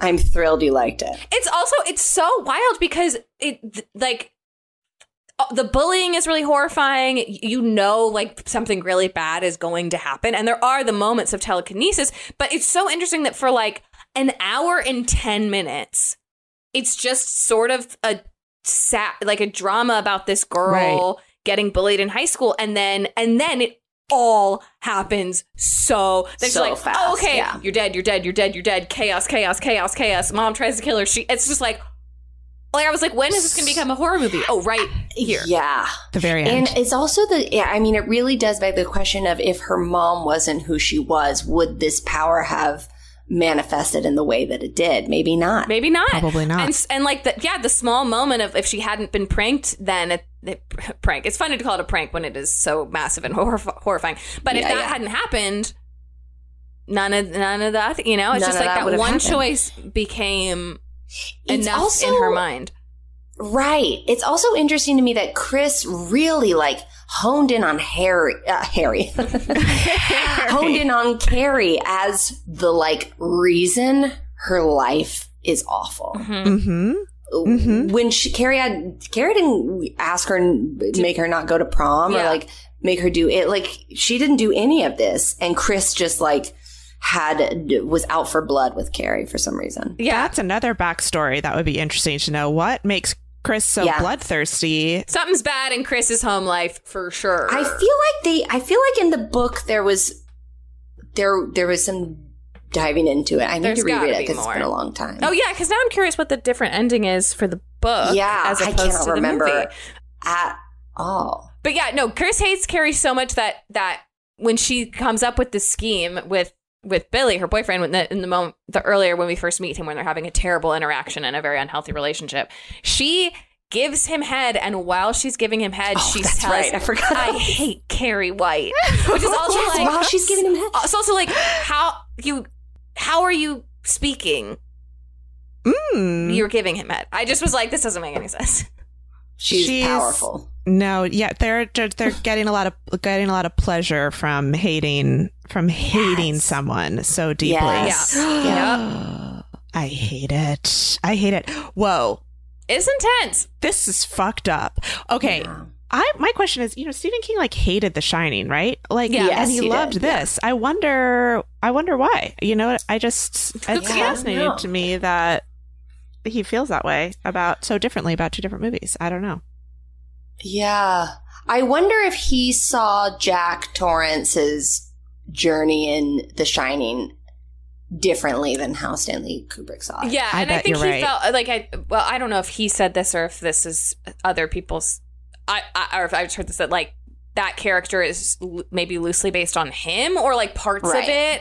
And so I remember a lot of his critique was the treatment of that character and the portrayal of that character. He thought that he was just a total psychopath. Yeah, and too bad and crazy from the start. Yeah. Right, because Jack Nicholson's too wild and crazy from the beginning, from the very beginning. Yeah, he's got a little glint in his eye the whole way through that movie. Oh yeah. But I do think that all the sexist parts aside, I do think that Brian De Palma captured what I think Stephen was hoping for with the kind of course, how Carrie was such a victim in her life, but then also the dreaminess of the teen experience that Carrie wanted. I thought he did especially in that prom sequence, it was oh my God, we're in her fantasy. And it's such and then it falls out. I'm sure exactly how Steve envisioned it. Don't tell him I called him that. Oh my God. First name basis. Oh my God, don't tell him I called him that. I'm going to tell him. Don't tell him. Emily, don't text him. She's texting him literally right now. I'm texting him right. Stephen. Okay. In the book, Carrie doesn't die in the house. And she like walks out and is found by Sue. She and Sue have a telepathic conversation. Oh, God. I don't remember any of where Carrie realizes that Sue was not in on the prank. So Carrie forgives Sue and then dies. So that's the ending of the book. Yeah, I agree. I think the movie ending is more like powerful. Also, yeah, and more horrifying for Sue to just be left with that. Oh my God, trauma. That is the ultimate punishment. Yeah. Oh my God, you'd never forget it. You absolutely never forget it. Never forget it. And you wouldn't go back and teach at that high school. Whoa, no. Yeah, first thing I do is you're moving out. You're moving out of that town. Get me out of here. Yeah. But yeah, I mean, Carrie's kind of a hero. I mean, she shouldn't have murdered all those people, but I mean, had she learned to control her power, we'd be looking at the next Marvel superhero. Alternate universe, Carrie. You know what I mean? Is a hero. Carrie's in the Avengers. Yeah. But wasn't meant to be here. Wasn't meant to be. I am so happy. Have you seen the remake? Has anyone seen the remake? Not because it came out kind of recently, right? I feel like it did in like the 2013 is maybe what I saw when I was looking it up. Was Chloe Grace Moretz or do I just think it was her? It was her. Mm-hmm. No. I would imagine that's probably one of those ones that should have just been not redone. If I had to guess. It's tough. It's tough to do it because Carrie's just such a classic. It's just a classic movie, and it's very hard to redo that. And that Sissy Spacek is so very good. And she was also unknown at the time. Like, she was like the perfect Carrie. Like, she was just not a movie star. She was just that girl. And that is really intense. Yeah. So Julianne Moore is in the remake. Julianne Moore plays the mother in the remake. Oh, wow. But no, it looks like it is not super well received. Ansel Elgort is Tommy in the remake. Whoa, I might have to watch this remake just because, like, what a strange thing this is. Well, maybe I'll watch it. Maybe I'll keep you guys posted. Wow. Mary, thank you so much. Thank you for having me. This was a joy to tell this story with you, Emily, and to you, Henley.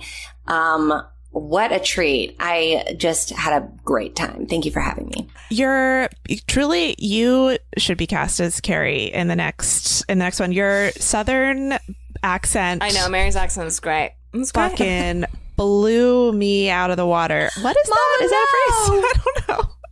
It's a phrase. But it's really good. Blew you out of the water?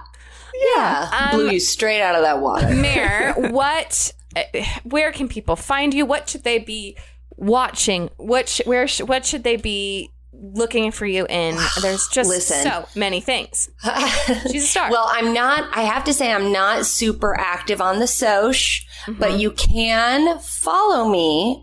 But it does give me anxiety. Okay. So I'm not posting a ton, but you can follow me because I do try to post when there's things upcoming at Mary Holland on Twitter and Instagram. And then as far as what's going on, there's a movie I'm in called Senior Year that's coming to Netflix May 13th. Woo! Cool. So get your accounts in Everybody order. sign up for Netflix. Everybody sign up for Netflix and agree for them to charge you more because they just did that recently. They just did that, and I am very sorry. Everyone's so mad about it. And I get that. But that's out, and then there's another show that's on Netflix called The Woman in the House Across the Street from the Girl in the Window, which is a fun sort of horror adjacent genre type show, so you can have fun with that. And that's what I've got going on. Hell yeah. Oh my God. I really have been wanting to watch that on Netflix, The Woman in the House. It's fun. It's a fun watch, and it's fast. Yes. Yeah. Yeah. I will say my parents started it, and my mom was like, I thought it was going to be a fun, like a play on. It's scary. The first episode, she was like, when is it going to get funny? Like she was not. She felt like she was misled, but she was told to keep going, and then it does mess with the genre as it continues. It does, but it is in a very subtle way, in a very nuanced way. So it's definitely not like over the top comedy. It's very sort of layered in there, with the suspense. So it's fun. That. It's like a nice little treat. Fun. Check those things out, Mary. Just love you so much. Thank you for being here. Thank you so much. Thank you for having me. We usually close the episodes with a voice, and I feel like we must do Margaret White. Hold on, what did she say? I could see your dirty pillows. Okay. From all of us here at Too Scary Didn't Watch. Goodbye. Goodbye. Oh, that was good. Oh, goodbye. Thank you, my friends, for listening to another episode of Too Scary Didn't Watch. If you had fun hanging with us, don't forget to subscribe, rate, and review on Apple Podcasts and Spotify. We're also on Twitter and Instagram at TSDW Podcast. And if you're interested in things like bonus episodes, video trailer reactions, and other cool content, head on over to patreon.com/TSDW Podcast. All right, we love you all forever and ever, starting a while ago and continuing into eternity. Adios.